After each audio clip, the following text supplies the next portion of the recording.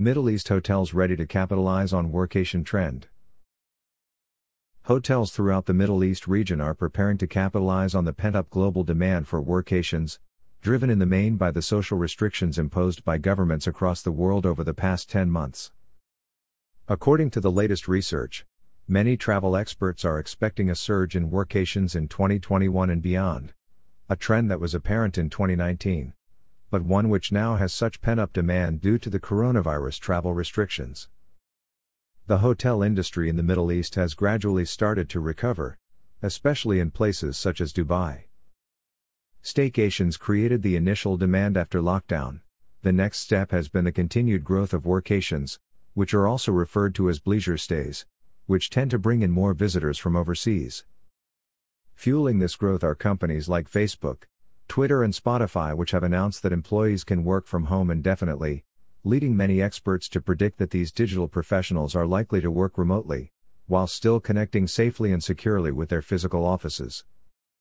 Longer term, the on-the-go executive will be a far more common sight in hotels, whether it's Gen Z singletons, millennial professionals, or freelancers who can earn a living from a laptop.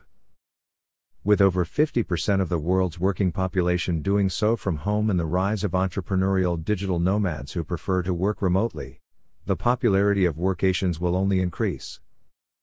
This will alleviate the boredom of living and working from home, even after the pandemic has finally been eradicated, and obviously in the short term, it will provide much needed revenue to not only hotels but the travel trade in general, not to mention government coffers.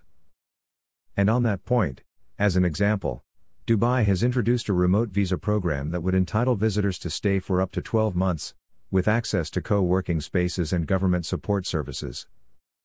To accommodate the needs of the new normal smart working traveler even further, an increasing number of hotels in the MENA region are offering pop-up co-working spaces with the aim of rethinking and making the most of the hotel space, which is no longer considered just as a place to stay. Instead, it becomes a potential work environment. COVID-19 has completely disrupted the traditional office culture, and the hospitality sector has been quick to offer alternative solutions for those looking to combine working from home with leisure time. The introduction of the workation concept is not just a novel idea, it's about making adjustments to meet the new market demands, allowing those who are not currently working from their office to enjoy a luxury hospitality experience whilst continuing their work commitments.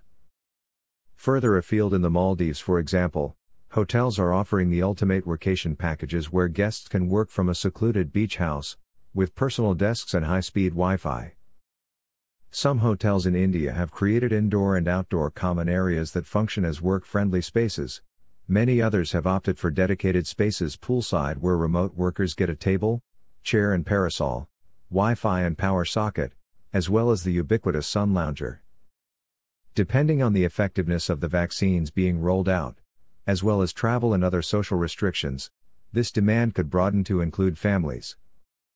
If children are being homeschooled, it would make little difference if they were at home or on a workation with their parents. Indeed, time away from long cold winter nights in Northern Europe would undoubtedly improve a family's state of mind.